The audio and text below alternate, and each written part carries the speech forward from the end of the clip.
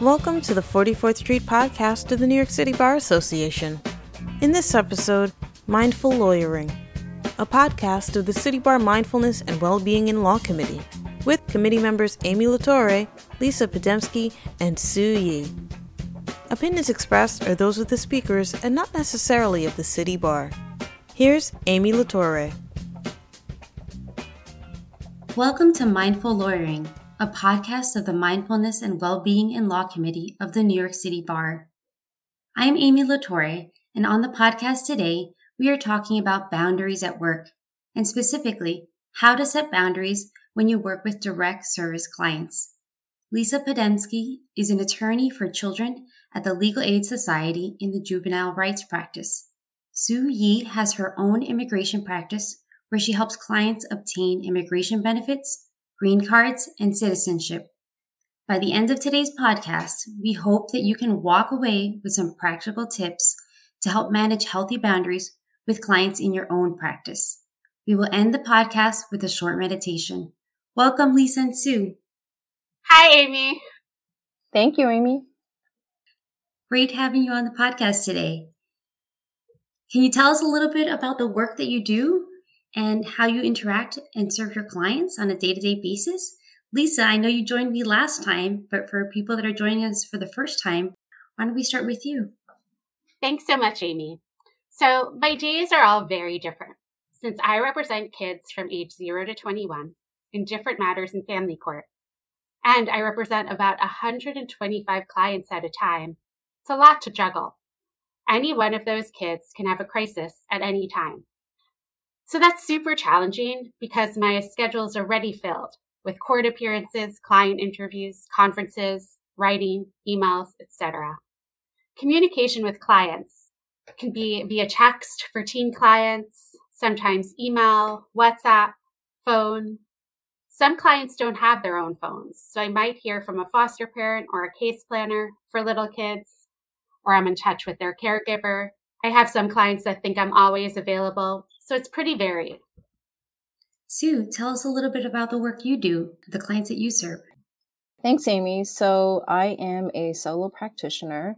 Basically, all I do is handle immigration issues for my clients. So this can mean anything from helping a client apply for asylum because they're afraid to go back to their home country, or it could mean helping a U.S. company sponsor someone so that they can employ them in a position here in the United States.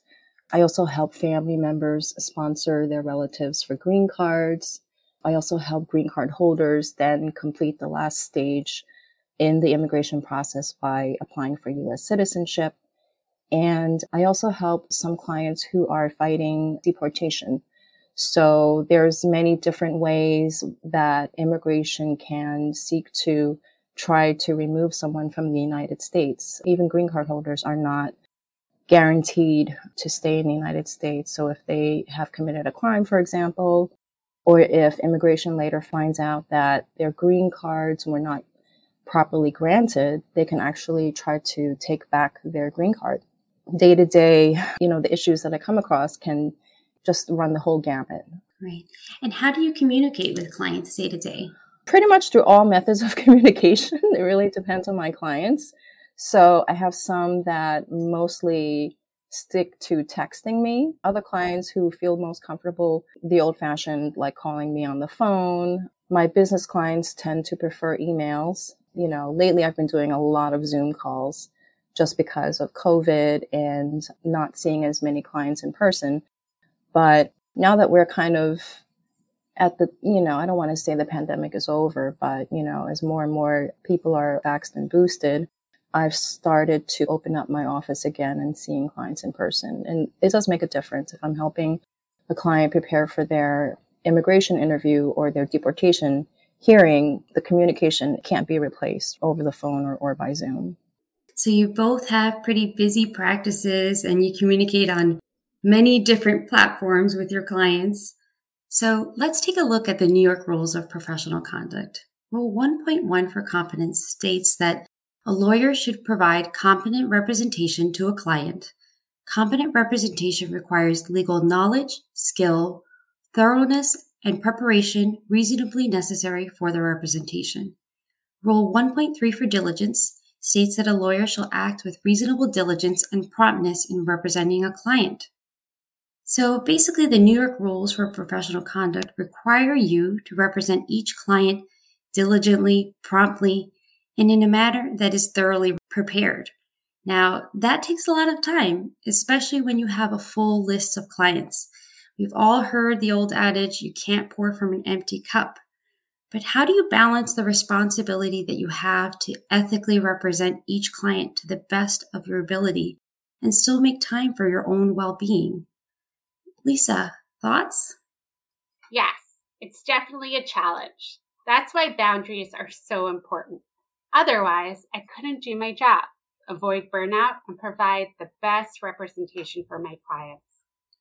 I've been doing this work for well over a decade now, and I have a self-care plan. So when I have a normal schedule of court appearances, conferences, client interviews, etc., I am able to make room for some self-care in my day, even if I'm just using my mindfulness snacks we talked about at our last podcast. However, in my work representing abused and neglected kids in Brooklyn Family Court, there are oftentimes real-life emergencies that occur even on the weekends. When children are removed from their parents' care, we sometimes have emergency hearings that may go day to day and supersedes everything else in my already full schedule. I have to say that when that happens, it becomes more of a struggle to make time for my own well-being.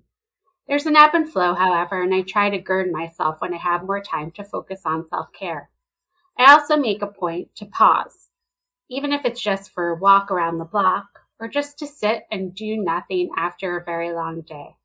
Sometimes just pausing and doing nothing at all, not work, not yoga, not meditating, is the best self-care when you're overwhelmed. Sue, I imagine some of your clients might not have a safety network to help them while their immigration case is pending. How do you manage clients who may rely on you for help outside of your role as an attorney? Thanks, Amy. So this is an excellent question. And I would say that definitely when I was a younger attorney, I kind of struggled with this part. I felt like I had to kind of be everything to my clients. So in addition to helping them with their immigration problem, if they were oftentimes victims of domestic violence, or if they were suffering from the effects of having been persecuted in their home country, I would take it on myself and then feel as if I had to come up with a solution to address any mental health issues that my clients were going through. And over time, I learned that this was really not the right approach. For me as the attorney, I was starting to feel compassion fatigue and burnout. And for my clients, I'm not the best equipped or trained. So what I've done through experience and trial and error is to try to provide my clients with resources where, let's say, they are struggling with stress, anxiety over their immigration status. A lot of my clients don't have immigration status, and that's a huge stressor. What I do as their attorney is I try to encourage them to seek counseling or therapy. And some of my clients who have faced more extreme experiences, I've referred them to mental health experts to get the assistance that they need. Great. That's so necessary. Thanks, Sue. Lisa, I know that some of the clients you work with might not have adults to help them, and they might try to rely on you for outside help, outside of the traditional attorney-client relationship. How do you handle this? That is a challenge. And boundaries are especially meaningful with my teenage clients who may not have resources or adult connections, especially for those living in group home settings. Early on in my career, I had more issues in keeping my boundaries. The longer I've done my job, the more I've come to learn that in the long run, blurred boundaries don't help my clients or me. They lead to burnout for me and also a confused attorney-client relationship. There are certain times in certain specific situations of crisis where I may need to check my work phone late, or even on weekends, but these are limited events with a limited time frame. When I'm not presently dealing with an emergency, I shut off my work phone and computer after work Friday and put them away until Sunday evening or even Monday morning. The most important thing is to convey these boundaries and sometimes potential limited exceptions very early on in meeting or speaking with my clients. You both serve populations of people who may have been through trauma or often in the midst of crisis. And this is a theme that we want to address in a later podcast as well. But if you can share with me, how do you deal with the emotional aspect of assisting clients in such a vulnerable communities? Amy, it's really challenging and really important. It is really tough sometimes. There are certain people who cannot do jobs like mine for whatever reasons, though. So I realize that the fact that I have been helping people in different capacities most of my life means that I can. I take this message first and foremost as a lesson and a gift. The fact that I have worked with kids at their most vulnerable, and I've done it for so long, reminds me how resilient I can be. It also reminds me how important it is for me to be able to continue to do the work I do. To do that, I do need to take care of myself, put on my mask first kind of thing. Therapy is an important part of this for me. Dealing with abuse of children on a daily basis and the associated trauma calls for professional help. Self-care has its limits. Also, awareness about the language around trauma, compassion fatigue, and burnout is vital. I think the fact that I've been doing trainings and creating resources at Legal Aid around this issue since 2009 is also key. I sometimes can be preparing for a presentation, and even though I know this topic so well myself, I catch myself noticing that I'm currently dealing with some of those key issues myself. At that point, I pause and take stock and see what I can do to help bring some more balance, even if that's just changing my mindset sometimes. Sue, how do you deal with the emotional aspect of assisting such vulnerable communities in your work? Thank you, Amy. That's definitely one of the most challenging aspects of the work that I do. You know, immigration law, oftentimes there's so much at stake. Clients' ability to stay in the United States. Sometimes family members are potentially split up if some relatives don't have any immigration status. So, you know, most of my clients do go through a fair amount of stress and anxiety throughout the process, which in some cases can take years, even several decades.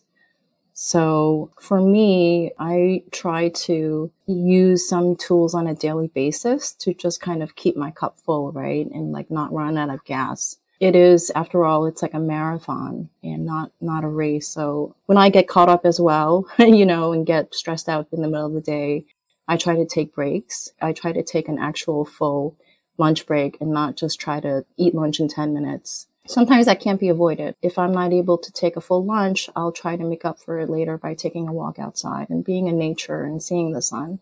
Little things like that make a huge difference, you know, because cumulatively, if you're kind to yourself, you know, in little ways throughout the day, that makes a huge difference as opposed to feeling as if there's never enough time in the day and then you have to try to get as much done as possible because let's be honest, the work is never over, right? At the end of the day, there are always going to be a list of things that you didn't get to, and that's okay.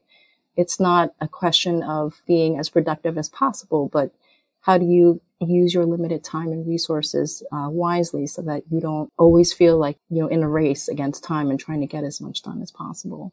Other things that I do besides taking breaks throughout the day is I try to I actually start the day off with a yoga practice, and that kind of has put me into a much calmer mindset. Is like if I start the day with a yoga practice, sometimes it's a half hour, sometimes it's a whole hour, but I find that it kind of puts me in the right frame of mind, I guess, and body to take on the challenges of the day. I also kind of try to know myself in regards to what are the stressors, you know, like what kind of tends to make me feel a little more anxious than usual. And those usually are when I'm seeing clients back to back or if I have too many meetings. So to the extent possible, I try to not let that happen, right? Sometimes you can't avoid it. Like if a court or immigration schedules you for interviews, you're stuck with the day and the time in the day, even if you're supposed to be at 3 different places back to back. There's not much you can do, but there's some things that you can control. You can kind of set your own schedule as to when to respond to your client's emails and phone calls. Sometimes if a client thinks that something is an emergency, it's not necessarily the case. Subjectively, they may feel that something is urgent, but I think you as the attorney can sometimes help calm your client's fears down, and hopefully they can see that what they thought was so urgent is not necessarily as like time sensitive as it is. And I will say again that this is something that I've learned along the way. It's not something that they teach you in law school or that you inherently know. It's just kind of like learn more and more by trial and error and practice. Great. These are some great tips from both of you. Thank you. And Sue, have you set up and learned along the way some kind of boundaries to set up in your workday to help you maintain a healthy relationship with your clients?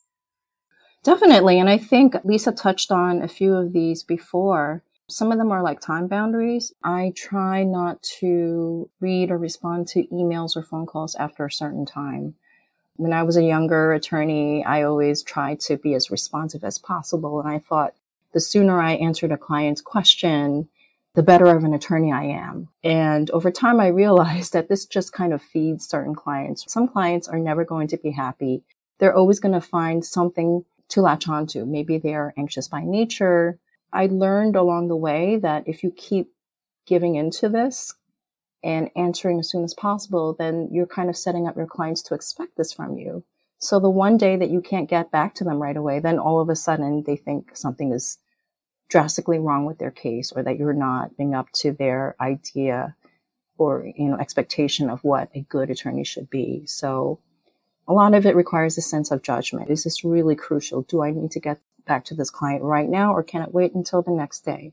I also, when I go home at the end of the day, I try to really unplug and not kind of think about all of the things I didn't get to that day, or if I can't find a solution to a client's problem, I'll try not to continue working it out in my mind, right? Sometimes you really have to give your brain a rest, and voila, sometimes the answer will come to you because you've given yourself some mental space to just kind of open your mind up to the possibilities.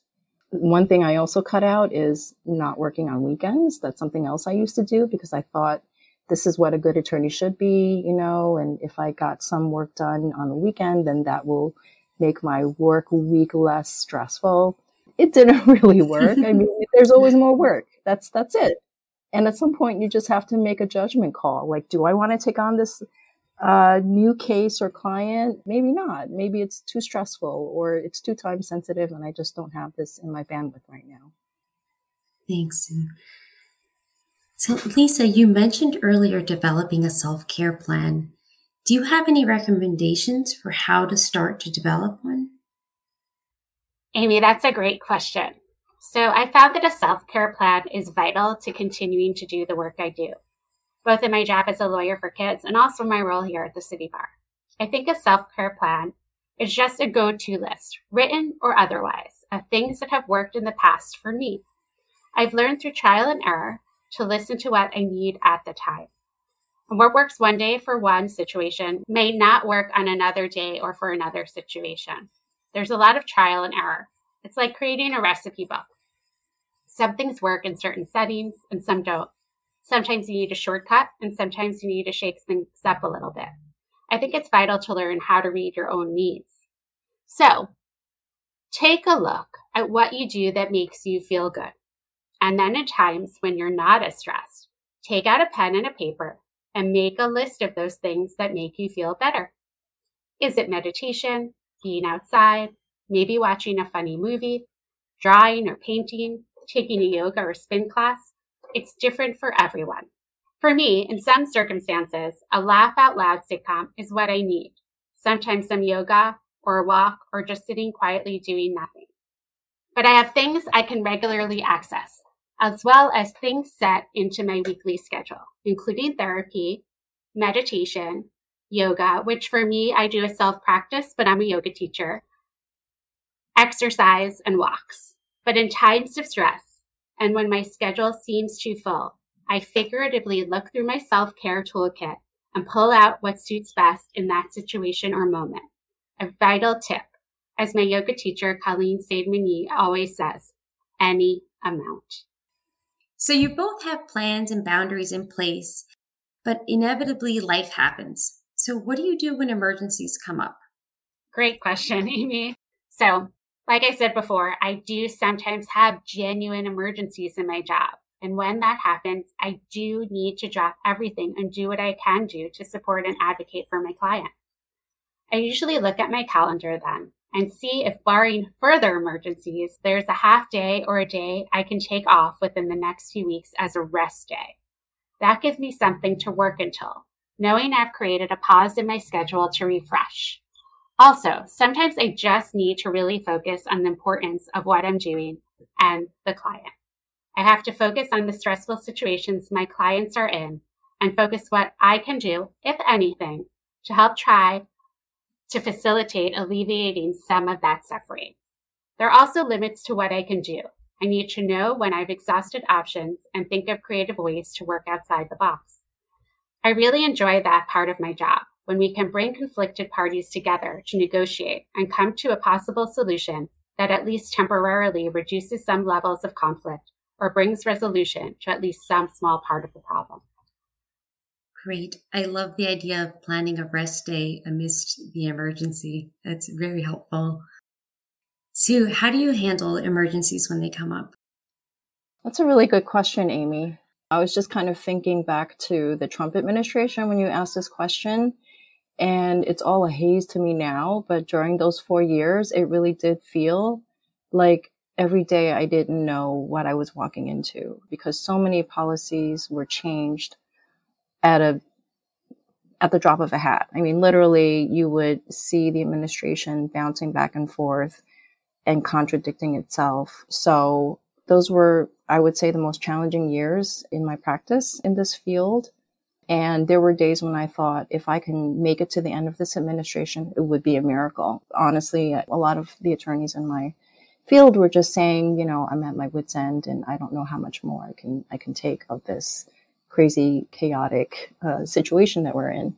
But I think, although I'm relieved that things are not as dire as they were back then, it did really kind of force you to realize what are the true emergencies. And of course, with all of instability that was going on during that time, clients were also completely on edge as well. So in their mind, there were, whatever they were experiencing, they would characterize as emergencies. But when you're dealing with so many quote unquote emergencies, at some point you have to really kind of triage and realize what has to be taken care of today. And that's kind of how I would work with all of these various things that were all kind of pulling at my attention. I would just kind of distill and make up a list and say, okay, these are the things I absolutely need to get to. I won't look at anything else until these things are done. Kind of how I, to this day, it's really brings into sharp focus, what absolutely has to get out. And I think part of this is kind of like my personality as well, but sometimes I need a fire to be lit underneath me to really get me to do the things I need to do. So I sometimes use this kind of like nervous energy to really focus and complete what actually has to go out in that day or in that week. And knock on wood, it's really gotten me through, the crisis that was the previous administration. But, it really does help you to let all of the lesser important things kind of fall to the side. So Sue, you've talked a lot about bandwidth, and now that you're not in constant crisis mode, how do you know when to add more to your plate? So in other words, how do you know which projects and clients to say yes to now? I mean, I think it's kind of subjective. I think for my particular situation, like I'm a solo attorney, so I run my own practice and I have some flexibility in deciding what kind of cases I want to take on and what kind of clients I want to work with.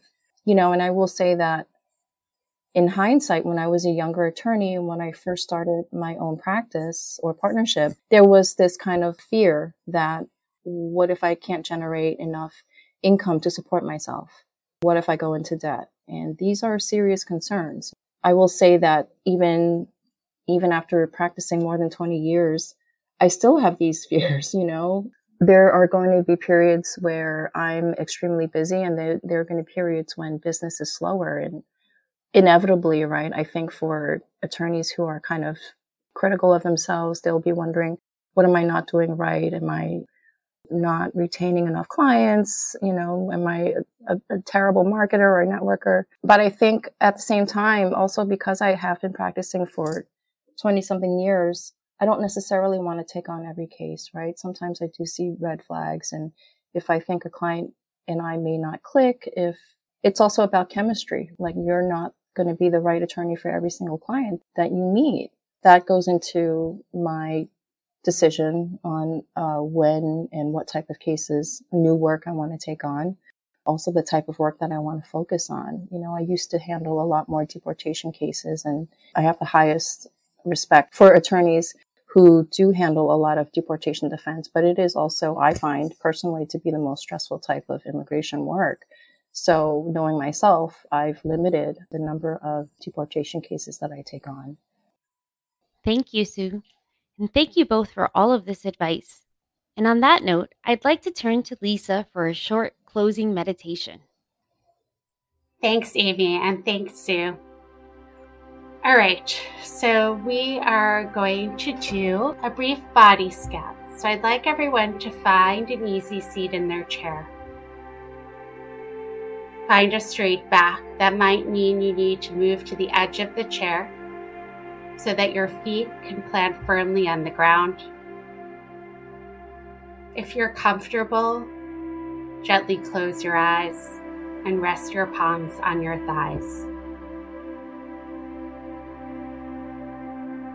Receive a breath in through your nostrils, filling your chest, filling your lungs, filling your belly. Then sigh it out. Receive another breath through your nostrils, filling your chest, filling your belly. Sigh it out. Receiving another inhale, filling your chest, filling your lungs, filling your belly. Sigh it out. Notice the top of your head. Observe where your hair attaches to the skin. Notice the expanse of your forehead skin.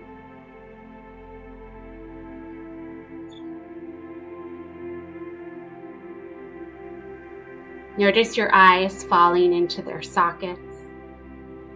Feel the soft indentation of the skull at your temple skin. Feel your nose. Notice your nostrils as the air enters with your breath. Sense the skin of your cheeks over your cheekbones. Feel the nape of your neck. Feel the jaw and where the jaw attaches. Feel the moisture inside your mouth, the softness at the corner of your lips.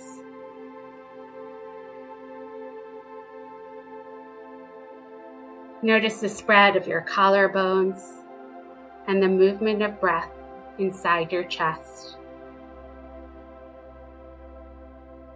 Notice the movement of your breath inside your belly.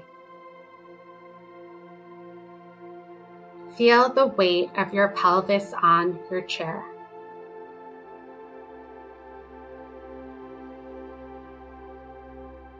Notice the heaviness of your thighs on the chair. Feel any ease in the knees. Feel the broadness of your calf muscles. Notice your ankles. Notice the skin on the top of your feet.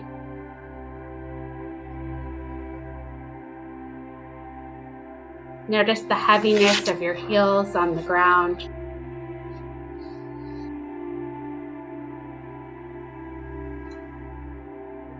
Notice the space under the arch of your foot. Notice your big toe. Notice your baby toe.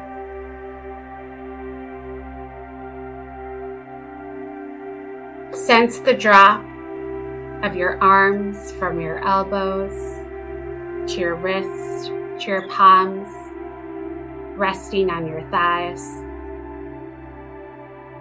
And again, notice your breath as it enters your nostrils and it goes down your throat, fills your lungs with air, fills your belly, and then with a sigh, release it all. And when you're ready, you can gently open your eyes, shake out your hands and your feet, perhaps twinkle your fingers and toes, roll your neck, and come back to the room. Thank you, Lisa. Sue and Lisa, thank you so much for sharing your experience and wisdom with us on the Mindful Lawyering podcast today. Listeners, we hope that this conversation has helped you think about your interactions with clients with greater mindfulness, and that going forward you can implement some of these tools not only for your own well-being, but to better serve clients as well. Please visit the Mindfulness and Well-Being in Law Committee page for the latest information on upcoming events. You can also find resources such as previously recorded yoga for lawyers and the Mindfulness and Wellbeing Toolkit, which can help you develop a self-care plan. I'm Amy Latorre, and this is Mindful Lawyering. Thank you for listening to the 44th Street podcast of the New York City Bar Association. Opinions expressed are those of the speakers and not necessarily of the City Bar. Find more City Bar podcasts and program audio on Apple Podcasts, Google Podcasts, Spotify, or Stitcher, or at our website at nycbar.org. This podcast was produced and edited by Eli Cohen.